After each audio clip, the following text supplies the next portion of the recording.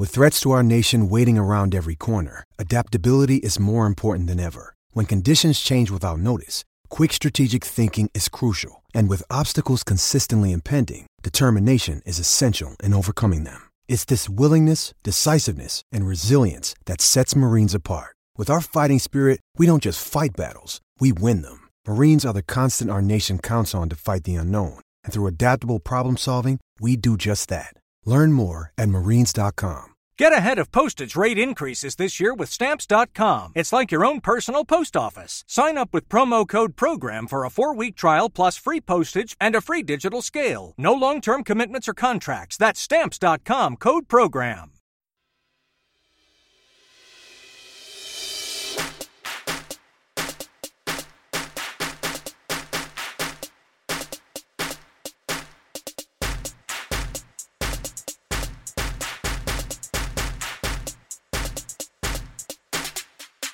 Welcome to the 10-12, the podcast that covers all 10 teams in the Big 12 Conference. I am your host, Philip Slavin. Joining me today, as he does every Monday, Andy Mitz. Good to be back. It was an interesting weekend. I'm definitely looking forward to this one. And no Jamie Steyer today. Her poor fiance's schedule is whatever. But we wanted to go ahead and get an Iowa State fill-in, and bless my sweet soul. He was my first choice. He was my only choice. But Levi Stevenson joining us today. Levi, how are you doing? Now, Philip, I do hope that you're ready for this podcast to be an hour and a half long. So it's fine. I'm a little disappointed. Levi's drinking the beer, but we didn't get the iconic Levi opening. I did it too early. Opening. I think I thought I did. You not hear it? No, I did it. I didn't hear it. No. All right. Well, we'll just I'm gonna save that sound cut and use it throughout just the rest of eternity. Of just that's gonna be fun. That's a beer opening. Yeah. I'm gonna get an alcohol sponsor at some point. That's just gonna get used. Yeah. Okay. So the weekend that was an interesting weekend. Let's just jump into and get out of the way the game that we have to talk about. That if you think that was good football, then you are a glutton for football. And it's one thing to enjoy quantity. As we've gotten more games as the season has come on, as more teams have rejoined the pack, it's been nice. It's been nice to have full college football Saturdays, more robust Saturdays. I still miss not Pac-12 football, just having a game on at 10 or 11 at night, just kicking off, Washington, Arizona State. That's great. It's not that I don't care which teams, just a nice, robust, full day, something to put on while the wife's in bed. But more football isn't necessarily good football. And on Saturday, we got the quantity and quality of football that leads to the gluttony scene in the movie Seven. If you haven't seen that,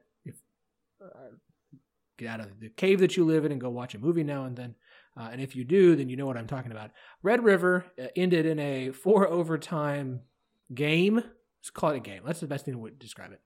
In which, at the end of, there are many an OU fan trying to call out anyone who picked Texas to win, like Oklahoma should be uber proud of that victory, outside of the fact that they just got a victory in Red River again. Andy, why don't you take us off first here? What was your reaction to that game? Watching that game, and as it went on and on and on, I just couldn't stop thinking that neither of these teams are very good. Mm-hmm. I mean, that is the big thing that I took away from this game is that, Texas kept shooting themselves in the foot, and Oklahoma, as they've done in every Big 12 game this year so far, got a decent lead going into the fourth quarter and then couldn't hold on to it. And I don't know if it's that they decided that, hey, we're up big enough, so no big deal, or they just, for some reason, are allergic to leads. Like, there's something going on with this Oklahoma team that is not like anything that we've seen from Oklahoma, that makes me think that even if they were to go and, make their way to the Big 12 title game somehow, like, you can't trust that they're going to go in and win that game because, any lead that they have is not safe. And this is what we're used to seeing from teams like Texas Tech, where, their offense goes off like crazy, and then the defense lets the other team come all the way back, and they have to hold on for whatever win they can try to get. And Texas, don't even get me started on Texas. Like, Tom Herman is doing the exact same things now that Charlie Strong did in the year that he got fired. The only thing that could make this any different is that if he gets a nice big winning streak at the end of the season and avoids losing to Kansas, because Tom Herman is now in the danger zone. He is getting himself ready to get fired. There was a real Slack message that I put in our Wide Right Slack that I said, guys, Oklahoma might not be that good of a win. I mean, it's not a bad win, but I mean, it's not Oklahoma. The name's there, but I got the same impression that you did watching that game. Is I did not feel that to me that looked like a battle of two middle of the pack teams in the Big 12. That's what that looked like. That's the standing. That's exactly what it was. That was the least important and probably worst Red Rivalry shootout game in a while. That game was not one. I mean, it's Red River, so people were watching it, but as far as import to the overall Big 12 standings at the end of the year, didn't have much at all. And now it really didn't, because since Texas has its second loss, or does it? Is it one? Are they 2-1 or 1-2 in conference? Texas, no, they're 2-2, 2-2, because they've got conference. But they're both 1-2 in the conference. Conference. Yeah, overall, 2-2. I don't care about overall. They're 1-2 in conference play. They're both because they're both 1-2. They're both 1-2 in conference play. Yeah. So I mean, they're both essentially. I mean, something crazy would have to happen, but they're both essentially out of the hunt for the Big 12 title game at this point. Look, you got the problem is you've got Oklahoma State, Kansas State, and Iowa State all left. None of them have a loss. They all still have to play each other. That is true. But Iowa State Oklahoma State has not played either Texas or Oklahoma. That's true. So, Texas, that's true. Oklahoma State has easily the hardest road left to go of anybody, I would say. Yes. Yeah, really, it comes down to if Oklahoma State ends up being in the Big 12 title game, or ends up beating K-State and Iowa State, then that makes the road easier for a team like Oklahoma, who has already lost to both K-State and Iowa State. And that's why we were talking about in our group chat earlier today, we were talking about how where the Iowa State Oklahoma State game in 2 weeks ranks in importance as far as historically for Iowa State, because it would be, that's a game that Iowa State's undefeated in conference, and we have a bye week next week. Who does Oklahoma State play next weekend? They travel to Baylor. Okay, so if that game happens, assuming it happens and assuming they win that game, Oklahoma State will still be undefeated as well. So you'll have two teams tied for first place going into that game. And I was telling him that honestly, the Kansas State game is more important for Iowa State right now, because if you beat Kansas State, then you pretty much got Oklahoma State and then the bottom half of the Big 12 from there on out. Iowa State's get after Oklahoma State, Iowa State's road gets a lot easier. Their schedule is super, super front loaded this year. But then you have Kansas State, who still has to play Iowa State. They still got to play Oklahoma State. They've still got to play Texas. They've still got to play some teams that are capable of knocking them off. Now for Kansas State, here's the thing, because we're gonna we'll just jump in this way, whatever. Yeah. So for Kansas State, getting the win at TCU, we're done with Red River. Getting the win at TCU. What's the point of even talking about it? It doesn't have anything to do with the Big 12 title game anymore. Not right now. They're both not right. I mean, like something crazy would have to happen for either of them to be involved in the conversation later, because Oklahoma. No, but at this point, the only thing worth talking about anymore with the Red River rivalry is if we wanted to bash on these teams anymore. And at this point, I don't think it's worth Oklahoma doesn't have tiebreakers against either Iowa State or Kansas State. So they would need Oklahoma State to fall off the wagon a little bit and lose a couple games and be tied with Oklahoma State and with Bedlam to hope that they get in the title game. But otherwise, if Iowa State and Kansas State take care of business and it gets down to a bunch of 1 or 2 lost teams, Oklahoma is going to be on the outside looking in, because they already don't have 2 of the tiebreakers.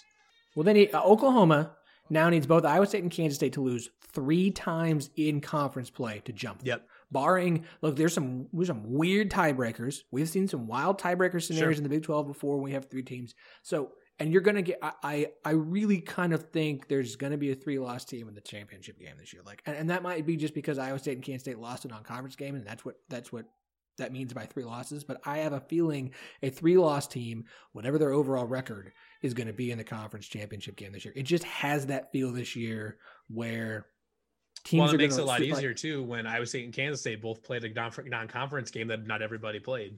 So, I mean, wait. 3-loss team in the Big 12 championship. So overall you're saying record. Kansas still has a chance? Okay, I'm going to It's say a minuscule. I mean, it's there. It does exist. Kansas. Yes. No. Okay, It's non-zero. Kansas and Texas Tech have 0% chance of getting to the conference championship game this year. I'm assuming we're going to get to that game later, but Texas Tech has got some problems. Yes, I did. I brought an Iowa State guy on purpose. Okay, so we're done with Red River. OU, Texas, both enjoy your idle week. Try not to suck so hard. Look, and it would be the most Oklahoma thing for them to win out and to find a way in. But c'est la vie. Please no. I know.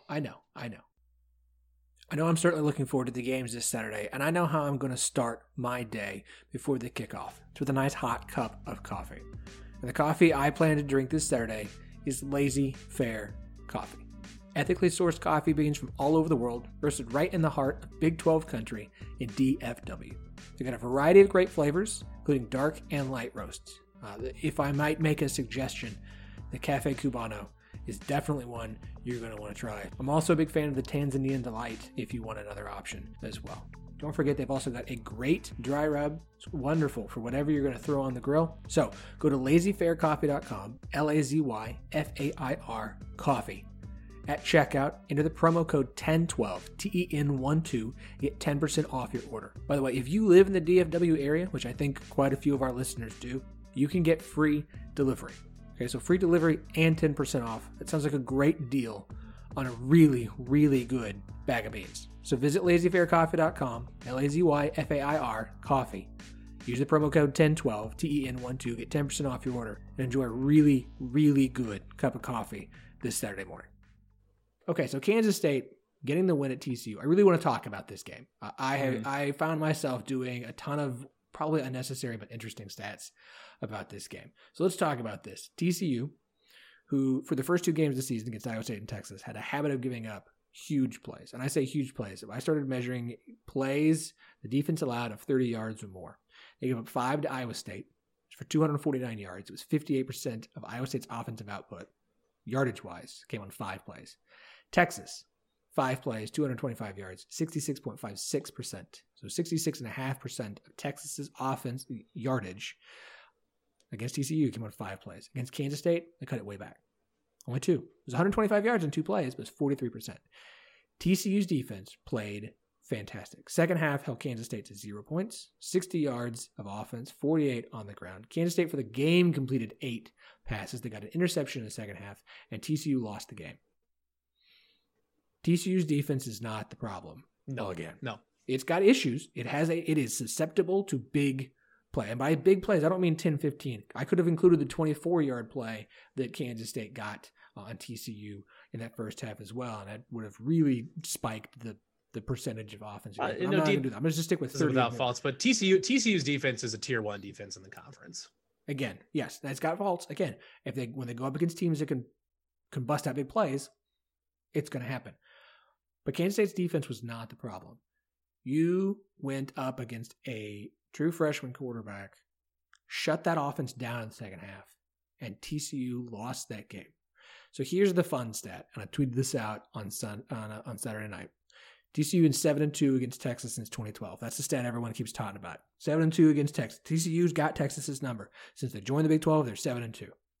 In those 7 wins, they're 2-5 in the follow-up. And now they've also lost 4 straight after the win over Texas. So TCU has Texas's number, but it is not a barometer for TCU's success. And from now on, it cannot be used as a barometer for TCU's success for the rest of the season. They're just really good against Texas. They get up for Texas, and then they pull this.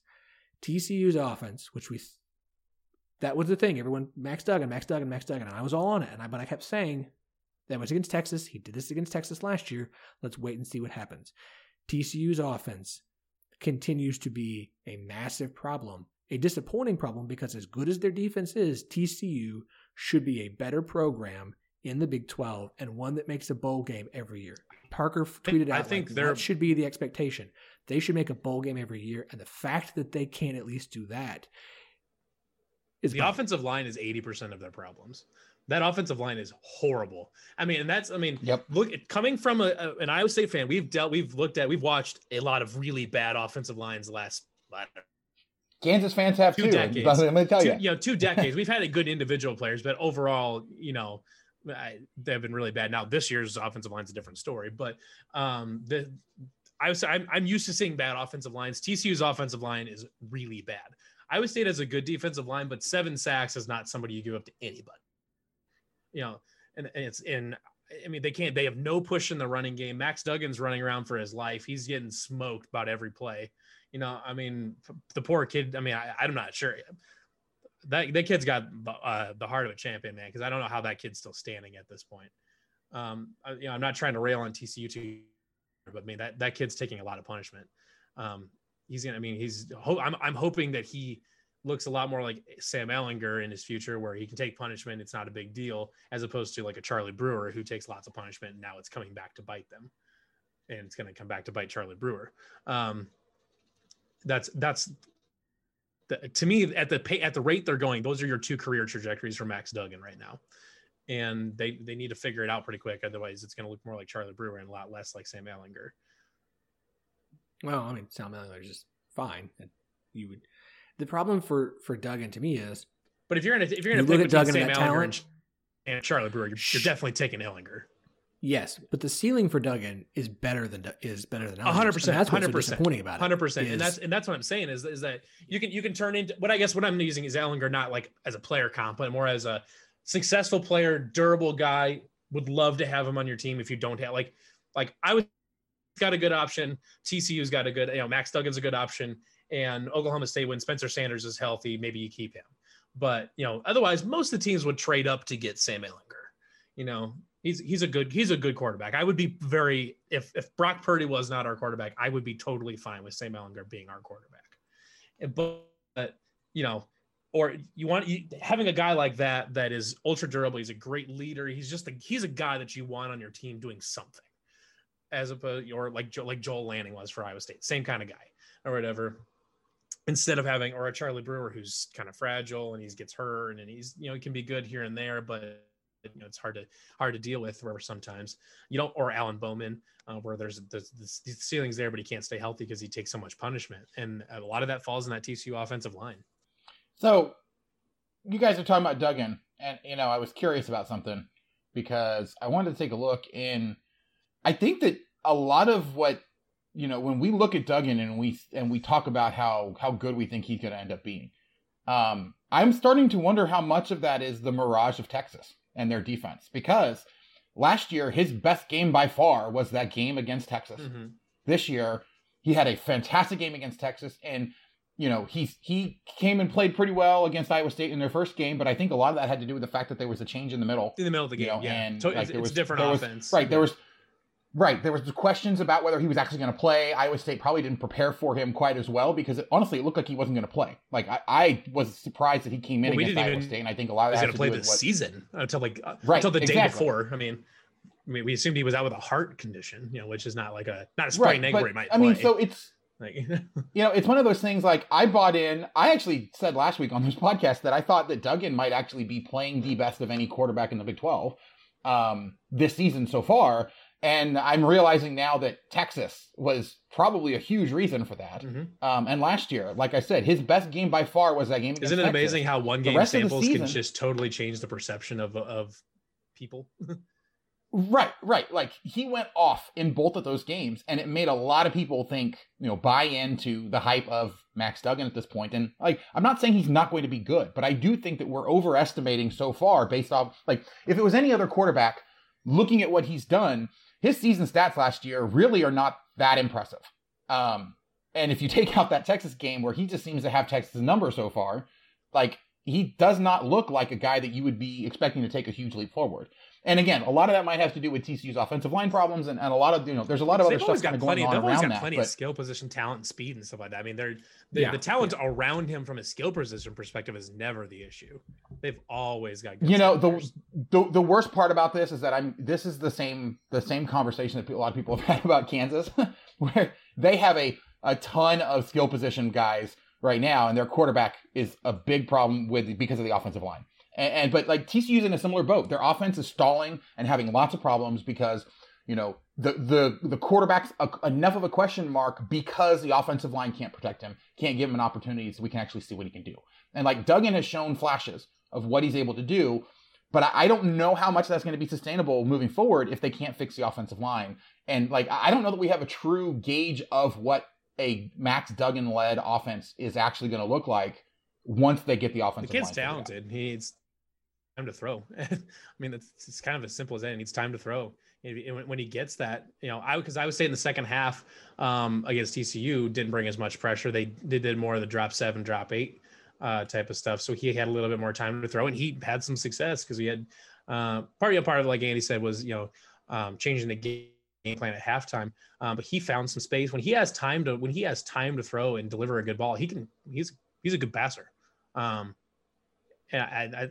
I feel like you can say that about a lot of people though. Some, but like it's kind of different though, because I mean, yes, if you're a college quarterback, if you've got time to throw, yes, you should be good, whatever. But he was making downfield throws. He wasn't just getting time to throw and then making underneath checks and stuff like that. I mean, he was making really nice throws on the sideline and deep downfield and things like that. I mean, he was just playing well, and he wasn't taking off and running and stuff like that because he had plenty of time to throw. So I'm still a believer that Max Duggan at some point will be one of the 2 or 3 best quarterbacks in the Big 12, or maybe the best at some point in his career, just depending on who everybody's got coming up. It depends on what Rattler looks like and how long he stays and all that. But certainly top 2 or 3. He's got the talent, I think, to be there. It's just a matter of what his offense around him gets him. Yep. Yeah, I mean, I feel like we're going to be having a similar sort of conversation, I guess, to bring it around full circle to what we had with Sam Ehlinger, is that you see that the talent's potentially there, but they can never seem to put it together well enough for him to consistently be up there. And I'm just afraid for people that, I'm afraid for Max Duggan, he's not going to get the opportunity to really show what he's able to do because they just can't seem to get the offensive line figured out. So the other side of that game, because we talked a lot about Max Duggan and TCU, Kansas State now. Do we have to?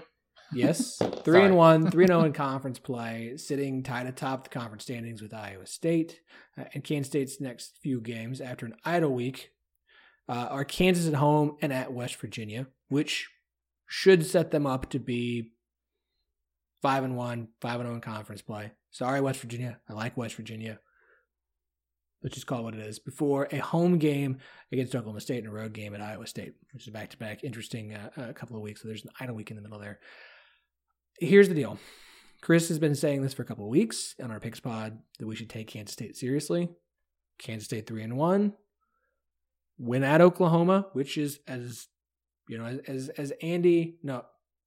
said, it was either before we started recording or while we've been recording. I forget now. How good does that Oklahoma win look now? Like, is this as good as normal of an Oklahoma win? So you have the win at Oklahoma, home against Texas Tech, this road win at TCU with a true freshman quarterback. I think the question I have to ask about Kansas State is this Kansas State team for real and legitimate? And because we do this, like, are they 3-1 because they're good, or are they 3-1 because of situations that they've been able to get? Because you faced a TCU team that probably should have beaten you, but somehow failed to do so, which credit to you.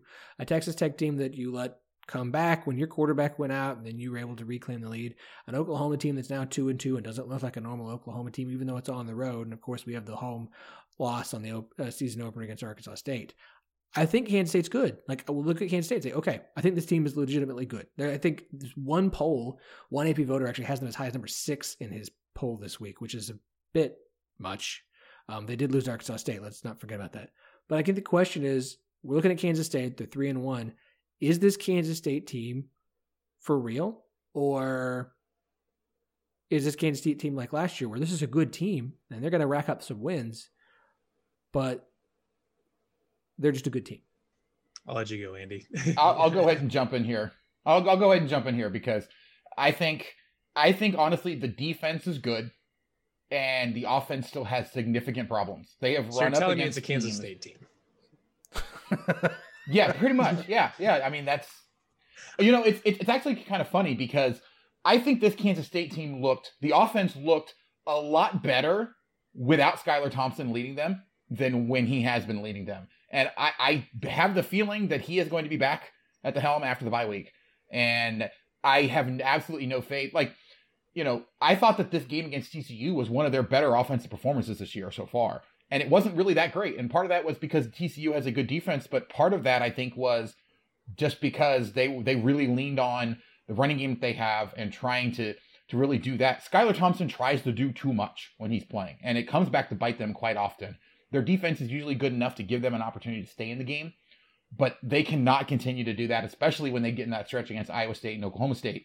And if Skylar Thompson is their quarterback at that point, I honestly have no faith that they'll be super competitive in those games because I think he's going to try to do too much and he's going to shoot him in the foot. So Kansas State has played 3 conference games. They've played Oklahoma, Texas Tech, and TCU, which are the 2 worst defenses in the conference. And then they played a competent defense and they scored 21 points. I get that Deuce Vaughn appears to be, he's a pretty nice player. I get it. Outside of Deuce Vaughn, what is there? I mean, there's good defense and there's Deuce Vaughn. I want to see them play a good defense, like a really good defense. I want to see them play Oklahoma State. I want to see them play Iowa State. I want to see that if they can prove to me that they can put up more than 21 points against a competent defense, then I will take them more seriously. Now, I'll even say that I am actually a Skylar Thompson fan. I have been since his freshman year when he played. I've actually really enjoyed watching Skylar Thompson play for most of his career. But I mean, even with him in or with him out, I mean, like you said, Oklahoma is not there's not as much sheen on the Oklahoma win as there typically is. Kansas State is also stylistically a team that Oklahoma has problems with. Not a lot different than Iowa State, a team that stylistically Oklahoma has problems with, and Texas Tech has problems with. Both of those teams are built to stop air raid teams. So they're both they both have matchup advantages against teams like Texas Tech's and like Oklahoma's and things like that. So they already have a matchup advantage in those. Plus you have 2 bad defenses that they played a close game against Texas Tech. You beat Oklahoma, but we'll see. We'll see what that actually means. And then you played 21-14 to a TCU team that can't score. So, I mean, what part of the resume, 1, says number 6 in the country? But 2, I need to see more from them from an offense perspective that shows that they can actually put something on the board. I mean, they've stopped one of the worst offenses in the league in TCU. They couldn't score against them either. And they beat an Oklahoma team that they're designed to beat that has no defense. And they barely beat a Texas Tech team that they should have beat by 4 touchdowns, or for 2 touchdowns anyways. I need to see more from Kansas State before I really buy in. Well, and don't forget, one of those touchdowns that they had in that game against TCU was a defensive pick six. So really they only scored 14. They scored 14 against TCU. The offense put up 14 points. That's it. Iowa State put up 37 on that same defense the week before. Right. For me to think that they are going to have a legitimate shot against either Iowa State or Oklahoma State, they need to hang at least 30 points on West Virginia, because West Virginia at least has a decent defense so far this year that we've seen.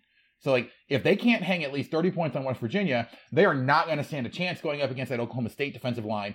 And, Iowa State is good enough all around to shut down that offense, which is as one-dimensional as you were saying. They have got one guy that you really think can be a good playmaker and get and make a big play. And so, yeah, if they don't show us before that West Virginia game or in that West Virginia game that they can really get up and down and score, I'd even almost be willing to write them off if they have problems scoring against Kansas, because Kansas' defense has been absolutely atrocious this year. They have all kinds of injury issues. This is the perfect thing. Kansas State would wear you down, and then explode big in the second half. That's the expectation typically for a Kansas State team, is that you wear them down in the first half, you don't necessarily score as much, and then you just run over them in the second half. That didn't happen against TCU. Nope. TCU seemed to get stronger as they went on. So if they cannot use that offensive game plan against Kansas and score big against the Jayhawks, and then follow it up with another big scoring game against West Virginia, they're going to get eaten alive. And that's why I think of the 3 teams that are still sitting at the top undefeated, Kansas State is easily the most vulnerable of the three. Yeah, so I Agreed. don't know how we all feel about Bill Connolly's S&P Plus numbers. I think they're part of the equation. I don't think they're everything. But Kansas State, after this week, currently ranked 67th overall, 62nd ranked offense, 68th ranked defense. Really? They're that far down? I am not surprised. Yes. Where are Oklahoma State and Iowa State? Iowa State, 27th overall, 38th ranked defense, 25th or 38th ranked offense, 25th ranked defense. Oklahoma State is at 19th, just 8 spots higher with the 27th ranked offense and the 24th ranked defense. So there is not much separating Oklahoma State and Iowa State. And that's kind of, I think, what we were saying about Kansas State is and the stats apparently back that up too, is that they're kind of a paper tiger at this point until they prove it to us that there's something there. I mean, I will note Oklahoma is 10th, but they have the 48th. What's their defense rank? The 48th, and they have the 4th ranked offense, and that's the thing. So Kansas State. What's their defense rating? 48th. So Kansas State's defense is 20 spots lower than Oklahoma's, apparently. Because again, this is predictive. It's what are we even talking about? It's not just based off of. I know. I don't entirely understand the S&P stuff. I think part of the problem is in here, and I'm going to say this for Connolly's numbers this year. Like, he still has the Big Ten teams in. Yeah. Well, there's definitely a sample size issue too at this point. Like sure. normally, at well, this point, I think his numbers do take into account last season. I think a little bit too. Kind of like that. That's grading. Kind of. It's not last season. It's actually preseason projections, but those are grading out at a very, very quick clip at this point. Sure. The main issue that Kansas State has is that Arkansas State game. Like their defense got torched in that game repeatedly, and so it's gonna give them lots of problems, especially since Arkansas State has fallen off very, very much so since then. And so it's one of those things like that one loss is going to kill them in the advanced stats in all that predictive stuff. Well, they gave up 35 points to Arkansas State, 35 points to Oklahoma, 21 to Texas Tech. Like, keep it's in not mind, like Oklahoma they've held... team. That was Spencer Rattler's first Big 12 game too, wasn't it? Yes, it was. Yeah. Yep. So I mean, they've had a perfect storm of really good situations fall into their lap where they can be 3-0 in conference right now, and they haven't really played a team that has both a competent offense and competent defense to this point. They haven't played a complete team. Right. Well, like I said, they get Oklahoma State on November 7th. They get an Iowa week, then they go to Iowa State, go to Baylor, and then end with Texas at the end of the regular season. So we'll see how Kansas State does. I'm not trying to knock Kansas State. I think Kansas State is good. I don't think they're going to make the Big 12 title game, but I do think they're good. So let's bounce over to... Well, like Levi said, of the 3 potential competitors at this point, they are easily the most vulnerable at this point. Yes. And I will say I am very glad that you guys are both on board with that take as well, because I don't, I already have enough fan bases in the Big 12 mad at me. I don't need the Kansas State fans coming after me and saying I'm biased because I'm a KU fan. Don't the Kansas State fans have been giving me a bunch of shit the last year or two anyways. Well, I don't care about the fans who are like, you don't think we're any good. No, I didn't say I don't think you're any good. I just think that... No, Levi said you don't think you're any good. Levi doesn't think you're any good. He doesn't think you're good. I think Kansas State's good. I just don't think they're number 6 in the country, and that 3-1 is a normal 3. Like 3-1 without the context of how the season has actually gone based off who you face and how the games have gone is necessarily the right way to do it. Like there should be like 3-1 in a regular season where 2-year games were not good teams. Like that you brought the Arkansas State game too, and that the non-conference game that everybody played, or that I shouldn't say it, that not everybody played. All but Baylor and TCU. Yeah, well, even across the country though, not everybody played a non-conference game. That for a lot of teams has turned out to be almost a net negative thing. Like I would say might have honestly been better off not playing that game.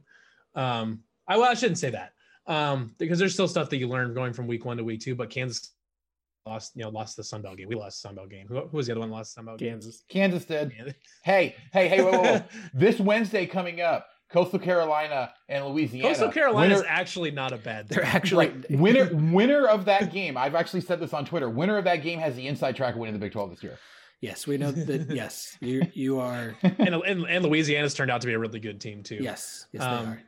And that's why I think part of using since not everybody played them, when it comes to some of this stuff as far as stats and it's whether it's rankings and things like that, I don't know. it doesn't feel right to really put a lot of weight on those. If Iowa State had beaten Louisiana and Louisiana had won out after that, you guys would be like, yeah, well, that game counts. So don't play that. If we had beaten Louisiana, they'd have never been ranked. And it wouldn't have mattered. But the point is, like, you played the game. Everyone had a season. I mean, opener. yeah. Like I get it. So let's talk Iowa State. Yeah. The loss aside. And look, we're all gonna do the Sun Belt jokes. Okay, we get it. It's the new thing that people are going to talk about, and I don't really need it. An Iowa State, Kansas State Big 12 championship game, because I'll take the over, and whatever number you set it at is how many times people reference that these two teams lost to Sun Belt teams. So we don't really need that. So Iowa State lost Louisiana aside. Go to TCU, get the close win. Oklahoma, nice win. Texas Tech this weekend. This was okay. Can Iowa State come out and play a really good game? They played a good game at TCU. It was still a close game. Played a really good game against Oklahoma. Had to do what everyone else has done, which is come back on Oklahoma, which is, at this point, if you're going to face Oklahoma, get down 14 in the second half of the game. But the thing is, that game, though, Iowa State got down by more than it never got down by more than 2 touchdowns. And it was just early in the game too. I mean, it was 17-13 at halftime, and then they both just traded off leads back and forth through the rest of the game, basically. But the point is, if you want to beat Oklahoma, get down by 2 scores, and then you can beat them. Don't get up high. I don't want to see what happens if someone gets up on them by 2 scores. Just get down by 2 scores and go from there. So Iowa State. I'm just taking notes for the Jayhawks here. Yeah. 3-1. Similar situation to you down by 4 scores, right? That's what you said. And double the chance of winning. Exactly. Sorry, Philip. We will stop derailing the conversation. No, you guys. I mean, I brought you two on today, so I get what I get. Let me hold on a second. Am I correct here? Yeah. So Iowa State and Kansas State, outside of in-conference play, has played the same 3 teams and are 3-0 at this point. Oklahoma, Texas Tech, and TCU. Mm-hmm. I would argue that Iowa State has been better in all 3 games, especially Iowa State against Texas Tech than Kansas State was. But why should I believe that Iowa State is legitimate if we're having this many questions about Kansas State? Because TCU, when they came back, they were playing well. It was Iowa State coming off of the worst game of Brock Purdy's career, all that horrible. They came in on the road and beat TCU. And like you said, it was a somewhat close game or whatever, but Iowa State kept TCU at arm's length most of that game anyways. It bounced between 10 and 3 most of that game. They took out an Oklahoma team at home where they just flat out outscored them. You know, they played well. Spencer Rattler was playing in his second game versus first game, which is a very different set of circumstances. And then played Texas Tech, which Kansas State had to, they let Texas Tech come back, and Iowa State beat the shit out of them. Like, I mean, it was a 31-15 final score or whatever, but outside of a freak blocked field goal and a prevent defense touchdown. I mean, Texas Tech shouldn't have, it was a lot like the 31-14 West Virginia game in 2018, where maybe the score looks like it's just over 2 scores or whatever, but it was never close. It was never in doubt. Iowa State dominated from the opening kickoff to the final gun. They moved the ball basically at will, especially in the first half. And the defense shut down an offense that had been putting up 500 yards, putting over 500 yards a game. They held them to 96 yards they held them to 69 yards of offense in the first half. And outside of one drive at the end of the game, nice. It was nice. And outside of one or 2 drives at the end of the game where they were basically just dropping 8 and playing prevent defense the whole time, Texas Tech might have finished below 150 total yards. That's the most complete game that anybody's played in the Big 12 so far. And I think, Brock Purdy, especially in the TCU game, had a freak play that game that allowed TCU to be closer than it actually was. They've got the best running game in the conference right now statistically. Brock Purdy is rounding into form of being the Brock Purdy that we all have always known and have come to really appreciate. The receivers and the tight ends are really starting to bloom. The linebacking core is turned into one of the best, and it's probably the best linebacking group in the country, or not in the country, but in the conference for sure. The defensive line is really good. They're generating pressure. I mean, Iowa State is just now coming into form. So Levi, first of all, I didn't think you were actually going to leave me anything to talk about here, but it really comes down to two things. The first one being that, the advanced stats back up the eye test. Iowa State just looks like a better team than Kansas State. And the advanced stats, as you mentioned with Bill Connolly's numbers, really kind of back that up. But the second thing is that Iowa State, in terms of record and all that, Iowa State has gotten a lot of lucky breaks to go against them and have still put themselves in a position to be really good in the top of the Big 12. Kansas State has benefited from a lot of really lucky breaks. If you look at the non-conference games, Louisiana got 2 special teams touchdowns that, one, it's not something that's very repeatable. It's not something that a lot of times is necessarily, it's also not came at the end of a training camp where nobody practiced special teams. Well, right. But that's not indicative of a systemic issue with your team. Right. Kansas State played their non-conference game and got completely beat down by an Arkansas State team that honestly was not as talented as them. That speaks to something deeper in terms of an issue. Kansas State needed a complete meltdown from the Oklahoma defense in order to be able to come back in that game after looking absolutely atrocious for the first 2.5 quarters, or actually for the first full 3 quarters. And so Iowa State, yes, Oklahoma got up for that game against in Iowa State and definitely played them a lot closer, over the course of the entire game. But Iowa State went toe-to-toe with an Oklahoma team that was extremely motivated and was able to beat them in a game that actually looked like a game between 2 competent teams. Kansas State, again, required that super lucky comeback. Everything had to go absolutely perfect for them to even have a chance to be in that game. And again, that was the first Big 12 conference game for everybody.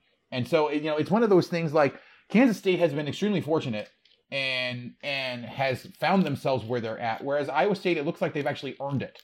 And so, I think that's the biggest difference is that Iowa State looks like a good team. The numbers back it up, and Kansas State has had to be very lucky to be in the position that they're in. And you get, especially with Iowa State too, there's very tangible, there's statistical and eye test jumps in overall quality of play from week to week. Like you can see the team is getting better on a week to week basis, and you can easily see that too. Brock Purdy's gotten better each of the last few games. The defense has wrapped up, and they didn't give up any big plays. If Texas Tech got any plays over 30 yards, then I missed it. They didn't let anybody. Texas Tech, which tends to like to throw deep, they tend to use the big play quite a bit. Didn't give up a single one of them. They bottled up run games. I mean, they're a team that is getting pressure on the quarterback. They can sit back in their defense and hold people well below whatever average on offense. They're holding them below all that. They can lean on right now the most productive running game in the conference, and a quarterback when at his best is arguably the best quarterback in the conference. The ceiling is a lot higher for Iowa State, and they're just kind of starting to hit the uptrend on the graph. Now, I'm not saying we've hit Kansas State's peak, but the peak is higher for Iowa State, I believe. And I'm not even trying to say this just as a homer, but just I honestly also wouldn't be surprised if we've seen Kansas State's peak, whereas it's pretty clear that Iowa State is still climbing. So if you want to celebrate Iowa State's big win this weekend and the fact that they are 3-0 and sitting atop the conference standings thus far, might I suggest you go to homefieldapparel.com and pick you up an Iowa State shirt. If you were looking for comfortable clothes, t-shirts, and sweaters with awesome... They have great shirts. Their Iowa State shirts are outstanding. I have the marching size shirt. I bought it, and I wore it on Saturday because Oklahoma State wasn't playing. And so I wore my Iowa State shirt, and it was super comfy, and it was a friggin' awesome shirt. If you like cool shirts, and it's the kind of stuff you look at and you go, I don't know whose school that is. I don't even care. That shirt is awesome. Like, it really, really is. They have the coolest sports team apparel, period. If you haven't checked them out yet, you really should. You should also follow them on Twitter because not only is their Twitter account hilarious, they have big news Saturday. Every Saturday where they unveil or release a brand new team to add to their already more than 90 school list. So go to homefieldapparel.com. They've got Iowa State, they got Baylor. They are working on more Big 12 schools, but if you want your school added, make sure and tweet at them. Okay, so people can see that. That is good. So that when they go and try and get the rights for the school, and they got look at this long list of tweets from your fans that want us to do it. Oh, we have some breaking news. Oh yeah, we're gonna get to that in a second when I finish my cold ad read. Go to homefieldapparel.com. Get a couple of shirts. When you go to checkout, use the promo code 1012, TEN12, all caps. Get 20% off your first order. Don't forget, orders of $50 or more get free shipping. So go to homefieldapparel.com, get yourself something comfy. It is sweater season. Get yourself two, because if you're like me and married, your wife will steal yours. Or if your girlfriend, she will steal yours. If you have a dog, they will probably lay out on the couch and you'll have to have another one. Homefieldapparel.com, 1012, get you 20% off your first order. Rock some awesome Homefield apparel this weekend. All right, so as our good friend Levi so kindly tried to interrupt us with, because this is a podcast that will go up Monday morning, so it doesn't matter if we talked about it 5 seconds ago or now, because you'll be hearing it at the same time anyways. Oklahoma State Baylor game that was originally scheduled for this coming Saturday, October 17th, has been postponed and rescheduled for Saturday, December 12th because of Baylor's COVID-19 outbreak. So that means we will get one Big 12 game this weekend between West Virginia and Kansas. So it looks like I have plenty of time to get yard work and things around the house done. Sorry, Kansas and West Virginia. This game is going to get a blowout because that's what happens in Kansas games. I'm sorry, Andy. It's either going to be a blowout or it's going to be so ugly that no one wants to watch it anyway. So my big thing for this game is I'm glad it's getting rescheduled for the Big 12. We've enacted a new rule. I'm going to put this new rule out here. We tweeted about this, Andy and Jamie and myself. We have a new rule on this pod, and this is getting which we've already broken today. Did we already talk about it? No, we did talk about it during the whole discussion about Texas and Oklahoma. But anyway, we didn't go ahead. talk about it. We haven't talked about it yet. We didn't use the phrase, so I don't want to hear about it. We have not said playoff. Okay, start the clock. We are only going to talk about the playoff for 60 seconds per episode. That is it. That is it, because I don't care, and it takes up too much of the conversation, and it ruins the fun of football, and all anybody ever cares about is the playoff. If the Big 12 is going to have a shot at the playoff, sorry, Iowa State and Kansas State. It's Oklahoma State. Oklahoma State. That's the only contender. So for the Big 12, you need Oklahoma State to play a full 10-game schedule. And since Baylor can't get their shit together, shocking that it's Baylor. So this game has been postponed until the December 12th. Hopefully it still gets played because OSU needs to play a full 10-game schedule if the Big 12 has any shot at the playoff this year. They don't. OSU's not going 10-0, and that's pretty much what it's going to require because no team outside of Oklahoma and Texas is allowed to get in without an unbeaten record in the Big 12. Done. That's it. No more of the playoff talk. So all that. I mean, said, Iowa State, we knocked Oklahoma State out of the national championship game in 2011. We're perfectly happy to knock them out of the playoff now. Just kidding. I had to get that in there. You didn't. I tried to say nice things about your school. I did. I used your school to plug home field. You brought up Oklahoma State and championship things, and I simply stated matters of fact. That's all that it was. Okay. It was tangential, and you know it. So here we go. This does look okay, Andy. I'm going to give you. If you want to talk about a preview West Virginia, Kansas real quick, please do so. I'm just curious to see if Kansas is going to be able to field a full team because at this point they have so many injuries. It's not even going to be COVID related, but Les Miles being COVID positive, like I guess the administration is delusional and thinks that Les Miles is going to be able to go ahead and actually coach in this game. So, I mean, even if they don't have COVID issues, they might have injury issues. And I would be interested to see if this game gets pushed off because Kansas can't field a full roster and it has absolutely nothing to do with COVID. I mean, it's one of those things. They have severe issues with injuries at this point.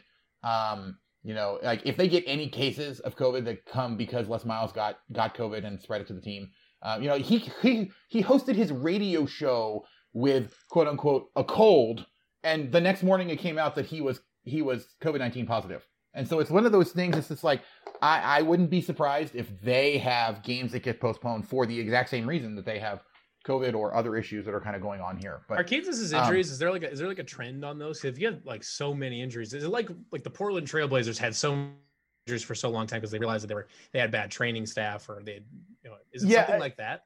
I don't think it's anything like that at this point. I mean, I definitely think that it's because they haven't had as much time, but they also are throwing in a bunch of young guys who honestly, in some cases, missed assignments, put themselves in really bad positions to try to recover. But like the game they had against Oklahoma State, they had guys going down left and right, and it didn't seem to be anything that the players were doing. They just got really unlucky. I'll be curious to see how many of those guys are actually back for this game against West Virginia. But Kansas has so many problems with, depth issues, experience issues, now injury issues.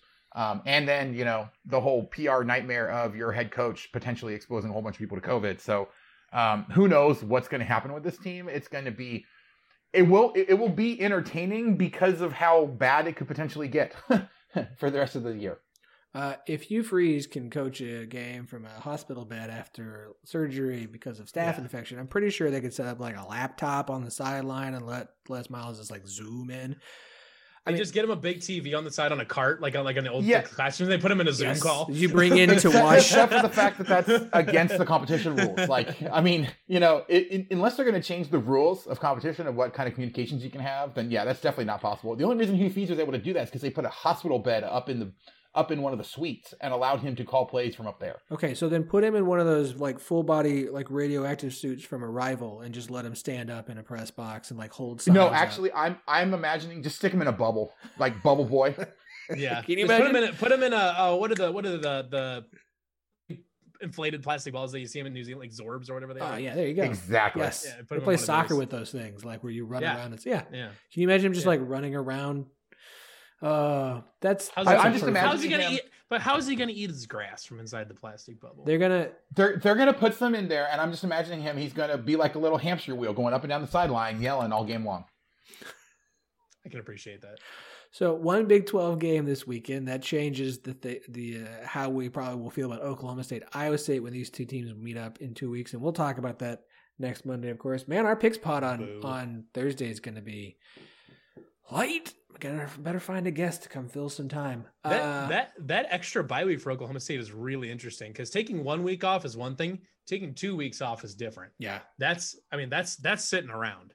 That's not a bye week where you're getting healthy. You're redoing fun. You're going over some fundamental stuff and you're installing a new game plan. That's not bye week stuff. That's sitting around. Yeah, I missed the date. Did they plug that at the very end of the season then? Yeah, December 12th. Or the OSU Baylor? December 12th. Yeah, so that, I mean, in a way as well, I won't say the word, so it won't count against our amount. But like, also, we even just with Oklahoma State pushing for the Big 12 title game, like that will be a good matchup that will go in a spot where there's not going to be a lot of other games. So it's going to give them a lot of exposure. Week? I believe it is Army-Navy week, which means that they're going to it's basically going to be Army-Navy and then Oklahoma State and Baylor. Well, and there'll be some Big 10 games or some Pac-12 games, but honestly, like, it's going to give them, I think, a lot more exposure towards the end. If Baylor is going to be a decent team this year, which it seems like they're going to at least be middle of the pack, if not, top half of the Big 12 this year, kind of depending on what Oklahoma and Texas do, like, it's going to be a game to give some exposure and some excitement going into the Big 12 championship game, at the very least.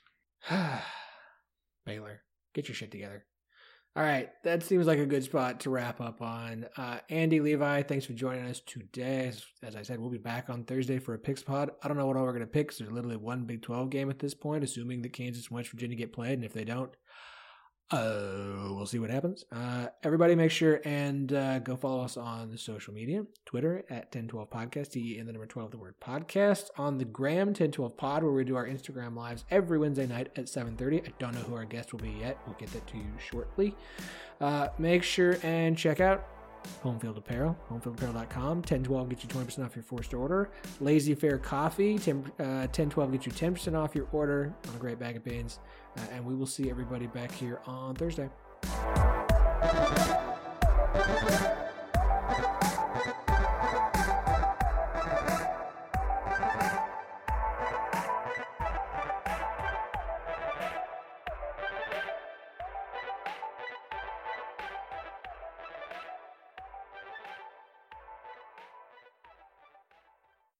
Sports Social Podcast Network.